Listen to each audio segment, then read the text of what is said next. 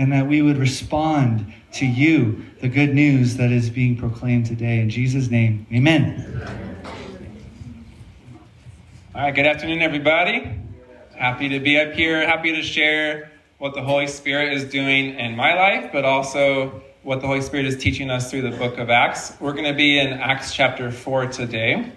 But before we start and read the verses, I want to proclaim the good news that in a world where we limit God or we create God in our own image, God is inviting us to join him as he works in ways and with people that we don't always expect. So excited to share that with you today. Let's start off with Acts chapter 4. So if you have a Bible, or you can look on the screen as well. So we're going to go in through the first scene here, all the way to verse 22. All right, so the priest and the captain of the temple guard and the Sadducees came up to Peter and John while they were speaking to the people. They were quietly disturbed because the apostles were teaching the people, proclaiming in Jesus the resurrection of the dead. They seized Peter and John, and because it was evening, they put them in jail until the next day. But many who heard the message believed, so the number of men who believed grew to about 5,000. The next day, the rulers, the elders, and the teachers of the law met in Jerusalem. Annas the high priest was there, and so was Caiaphas, John, Alexander, and others of the high priest's family. They had Peter and John brought before them and began to question them. By what power or what name did you do this? Then Peter, filled with the Holy Spirit, said to them, rulers and elders of the people, if you are being called to account today for an act of kindness shown to a man who was lame and are being asked how he was healed, then know this, you and all the people of Israel, it is by the name of Jesus Christ of Nazareth, whom you crucified, but whom God raised from the dead, that this man stands before you healed. Jesus is the stone you builders rejected, which has become the cornerstone. Salvation is found in no one else, for there is no other name under heaven given to mankind by which we must be saved. Then they saw the courage of Peter and John and realized that they were unschooled, ordinary men. They were astonished, and they took note that these men had been with Jesus. But since they could see the man who had been healed standing there with them, there was nothing they could say. And then pause. There we go. Okay, so they ordered them to withdraw from the Sanhedrin and then confer together. So what are we going to do with these men? They asked. Everyone living in Jerusalem knows they have performed a notable sign, and we cannot deny it. But to stop this thing from spreading any further among the people, we must warn them to speak no longer to anyone in this name. Then they called them in again and commanded them not to speak or teach at all in the name of Jesus. But Peter and John replied, which is right in God's eyes, to listen to you or to him? You be the judges. As for us, we cannot help speaking about what we have seen and heard. After further threats, they let them go. They could not decide how to punish them, because all the people were praising God for what had happened. For the man who was miraculously healed was over 40 years old. I thought that part was interesting at the end, that they throw in, he's 40 years old. Like, what does that matter? But that's good. All right. So, as I've been reading this chapter for a long time, trying to figure out what am I going to preach about, I'm going to do something a little bit different. I know it's easy for us to kind of put ourselves in the shoes of Peter and John, like the shoes of the good guys or the protagonists when we're reading the Bible especially, right? But for today, what I want us to do is put ourselves in the shoes of the priests, the leaders of the temple, the Sadducees. And just ask ourselves this question, like, so why did they not see God at work? Like, how did they miss that? I mean, wasn't it obvious? Like, there's a person healed, and there was proof that a person was healed, right? So that's what I want us to ask that question today. How did they not join God at work? And then I want us to apply that to our lives today. Are there times in our life today that we are missing God at work? And what's causing us to miss that? All right, so let's look at that today. Now, what I believe is that we expect God to work in different ways based on like maybe how we grew up or our beliefs. So we're going to dive in that a little bit today. So let me start off with the story. So I grew up in a Christian household. My dad has been a pastor at the same church, or a youth pastor actually, for 40 years. So that's a long time, right? Especially a youth pastor. Usually those, they move on to something else, right? And I grew up in kind of like a Christian bubble. whenever Katina and I met, we would talk about different songs from the 90s. And I would never know this song. I'm like, what song is that? She's like, everyone knows that song. Sometimes I would know like the Christian version of a song. Have you guys ever, have you heard that song? There's a story of a squirrel that God saved when he drowned the whole world. That's like a completely different song. I'm like, so anyways, this Christian bubble I grew up in. Back to the main story now. And like growing up in this Christian bubble, like we heard these themes throughout my life of like, you got to do something big for God, right? And you got to don't waste your life. You ever heard that phrase from like the John Piper stuff, right? And none of these are necessarily bad things, right? But that's the mindset I had.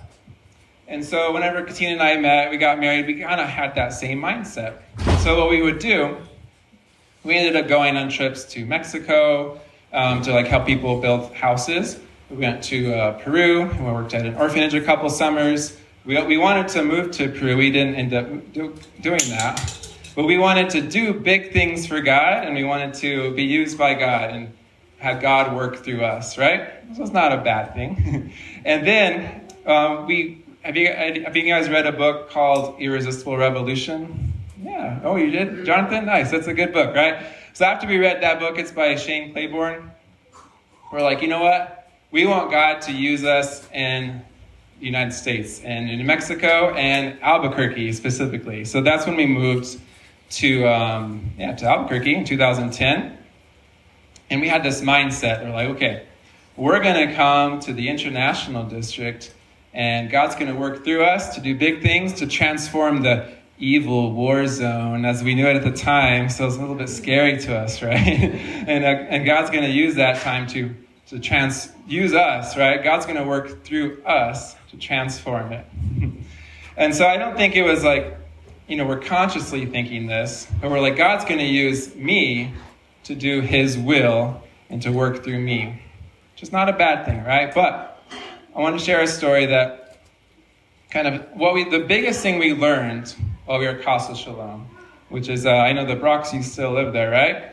It's an intentional community just right over here. And that's where we first lived here for about 3 years.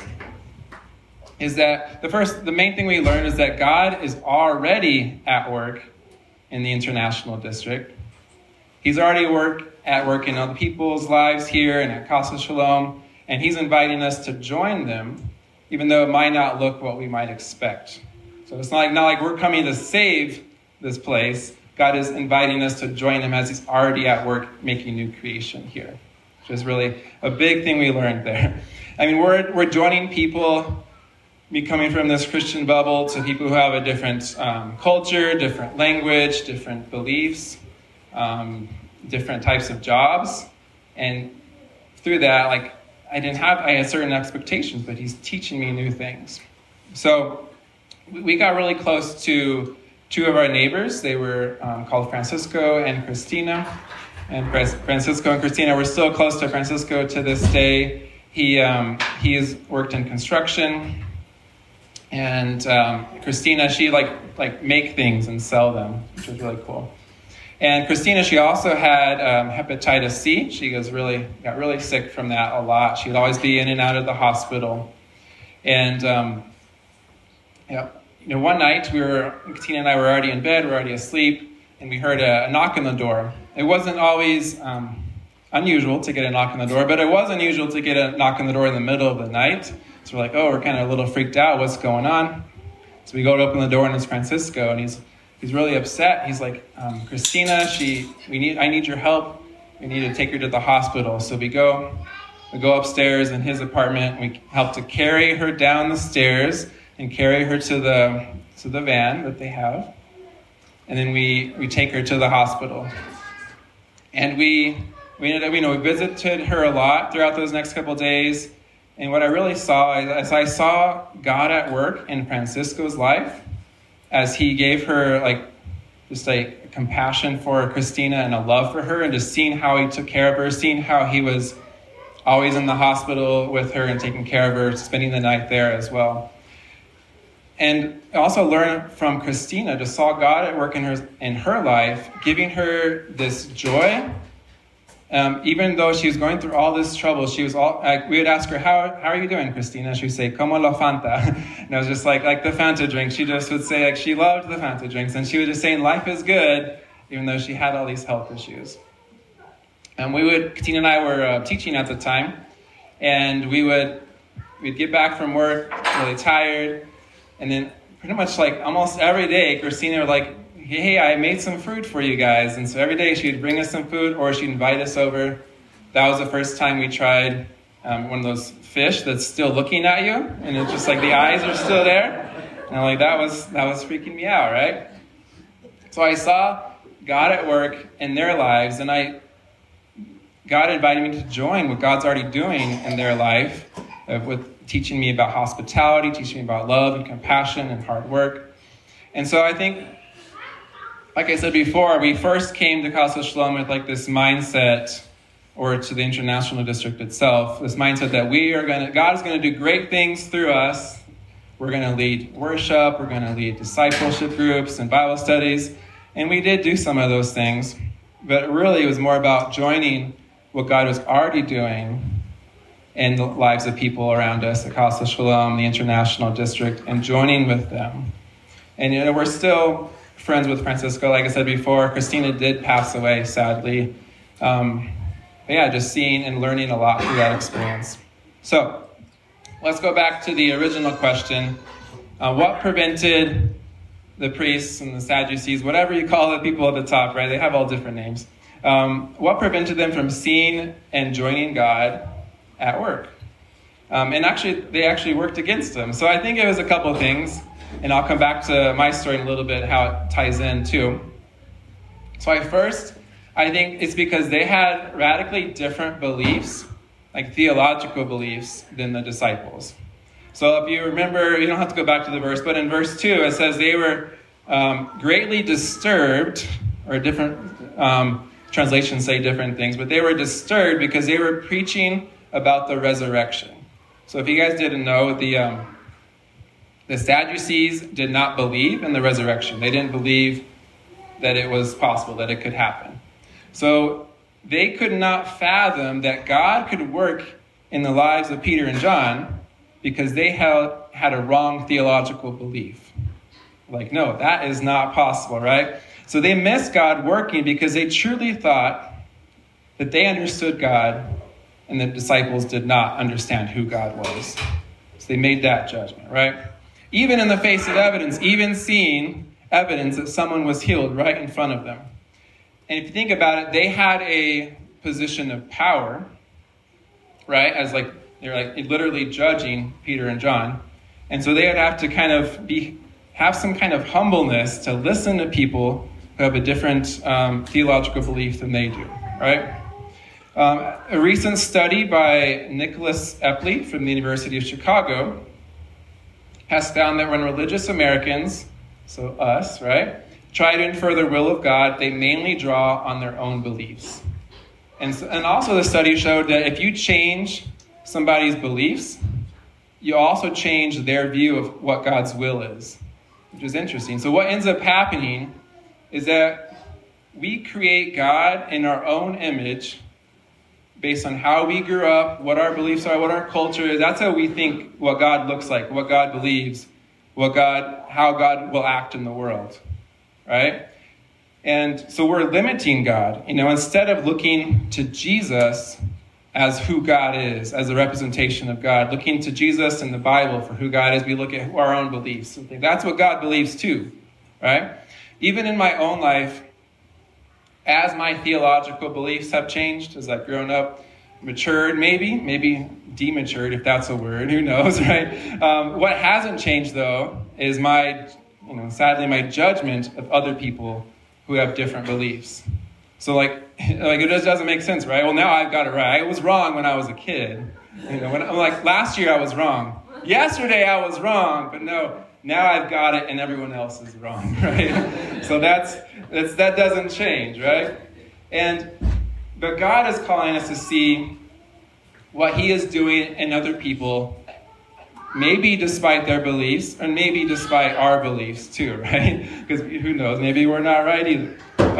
He cares more about a relationship with us than he cares what we believe with our heads. Now, I don't want you to get this the wrong way. I think beliefs are actually super important, and wrong beliefs can be actually dangerous, for a church, right? But we need to remember that beliefs do not limit God, and we're not creating God in our own image. I was listening to a podcast by Gravity Leadership, and they interviewed someone who wrote a book. It was like a thick book where they documented, I wouldn't say all the miracles, but as many miracles as they can find that were documented as these are actual miracles by God, right? And they asked the author, what surprised you the most as you were doing your research? And he said, well, honestly, sometimes I would look up, I would figure out, find a miracle, and I would look up where this miracle happened and who it happened with, and I would ask God, why did you choose to work with this denomination or these people? They believe this, but you're still working with them, right? And so he really reflected and thought about how am I limiting God because I think that they are wrong and I am right. So I want us to ask ourselves this question. Where are we missing God because of beliefs that we have that we think are perfect and infallible? All right, where are we missing God working in certain organizations? All right, are we missing God or we're working with people who are just different than you theologically? Are you hesitant to work with people with different denominations, different theological beliefs? Or one that's easier and a little bit harder to think about, are you just using language that others people based on their beliefs kind of creates an us versus them? So an easy example would be politically. Just those are Republicans, those are Democrats, leftists, right, socialists, communists, Marxists, right? All those type of names that group people, that makes them seem other than you, right? Or it could be using us versus them language for theological beliefs even too, right? Just I think the calling groups denominations or Protestants, Catholics, atheists, agnostics, you're othering people instead of actually listening and talking to them. All right. So first, where are you missing God at work because of beliefs that you have that you feel are infallible? Next, I also think the Sadducees miss God at work because of prejudice. If you remember when it said in verse 13 that they were astonished or surprised that these people were speaking like this because they were common and educated men. So they didn't really expect God to be working through these people because they had prejudice, right? So I want you to think in your life, who are people that you assume God is not at work with because they are different? So if you remember back to my story when Tina and I moved over here, I don't think these were, they weren't conscious thoughts, but I know I had some prejudice that I had to work through, and I'm still working through, right? Just going into a different city, into working with people from a different culture, with different beliefs, different backgrounds, I had to work through some prejudice there. And I think what it comes down to is just taking that time to listen and reflect and pray to God. So it says in Psalm 139, 23 through 24, it says, "Search me, God, and know my heart. Test me and know my anxious thoughts.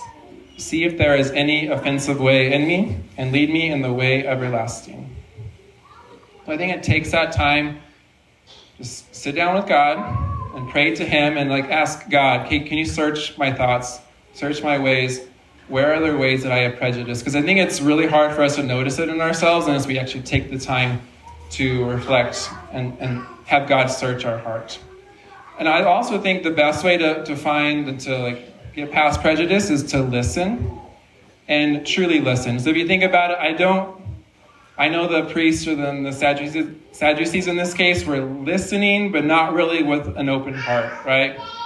And I think it takes us that time to seek out people who are different from us, seek out people who are being oppressed, people on the margins of society, and just listen and let them talk, let them tell us their story, And that will help us get past prejudice as well. So again, ask yourself, who are people that you assume God is not working in because they're different than you? Maybe they grew up different culture. A couple examples, it could be family members, because they're different, black sheep of the family kind of thing. Could be children. Sometimes in my life, it's hard to see God at work in my kids because they frustrate me, driving me crazy. Could be parents of kids that you fostered or adopted from. Could be people of the opposite gender, different race, color of skin. And again, I can go on with different examples, but it's just taking the time today just to reflect and listen to the Holy Spirit and what He's putting on your heart of where you're missing God at work in people's lives. All right, next, and we'll get the video ready. All right, next, I think that the Sadducees were not actually looking for God at work, or they weren't even expecting God to be at work. And I think this happens in our life all the time. So if you guys ever got an autopilot, like driving to work, and you just drive to work, and all of a sudden you get there, like, wow, how did I get here? I don't even remember driving. I think we do that in life too. And in life, we're just going throughout life, and we're not looking expectantly for God to be at work. So we're going to watch a quick 1-minute video to test this with us. And we're not going to be any audio, but we don't need audio. And your goal is you're just going to see if you can see how many times the team with the white jerseys passed the basketball. See if you guys can guess it right, or not guess it, see what it is right. Right.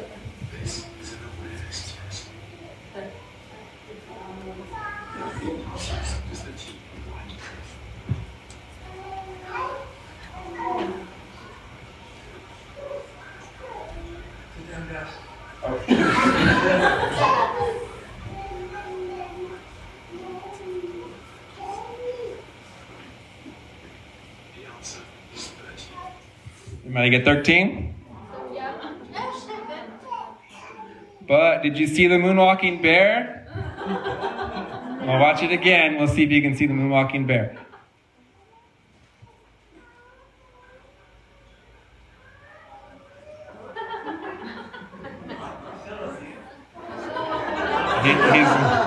He's got a little... It's not a real bear, so don't worry.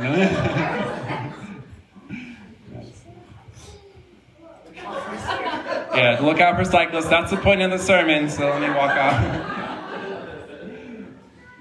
So we don't see what we're not looking for, right? So if you're not looking for God at work all around you, you're going to miss it, just like you're going to miss the moonwalking bear. Oh, we got lights, thanks. And it reminds me of the other day, Katina and I were talking in the car, and she was saying, it's so easy to get stuck thinking that God is asking me to do something huge for Him every day, to go out to Central and to, talk to people about Jesus and to feed them and to bring them home. And she would go on and on. But she said, when I talk to God and I listen to Him, He's actually asking me to rest in Him and to see that God is at work in my family right now, in my kids, and He's asking me to join Him right there. And it's easy to miss that if we're thinking, we're not expecting God to work in my life that way. We're expecting only God to work in this certain way that we're used to. And that was kind of related to our Christian subculture we grew up with, right?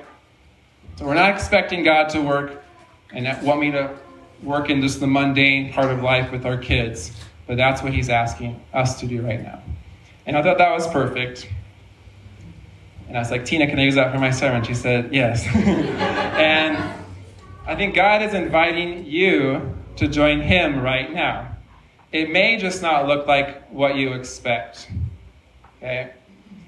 Just like these disciples, they sat in front of the priests and were judged just like Jesus was.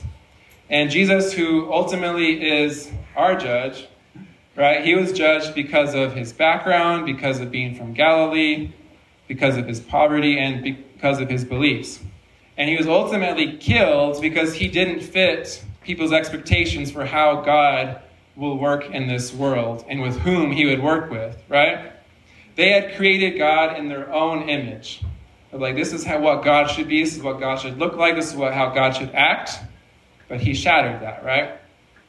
But, right, because Jesus lived the perfect life, and like the verses we read in verse 11, he said, the stone the builders rejected has now become the capstone. And because Jesus was judged in our place, because he conquered sin and he conquered death, because of that, now he is at work right now within all of us in new creation. He's at work in an international district making new creation. I like the name of our church, right? In all places and in all people in ways that we don't expect. So God wants to invite you to join him as he works in people all around you, in the lives of your neighbors, your families, and organizations. Will you listen to him? And will you join him? So we're going to sing now. And I want you to take maybe not right now, but in like a minute. I want you to take a couple minutes and listen to the Holy Spirit, and he will be speaking to you. And just remember, just to think about, where am I missing God at work in my life? Maybe because of prejudice, because of how I grew up in different culture and my beliefs, or maybe just because it's right in front of me and I'm just missing it. Where am I missing God? And where can you join God right now? It might be counterculture to how you grew up.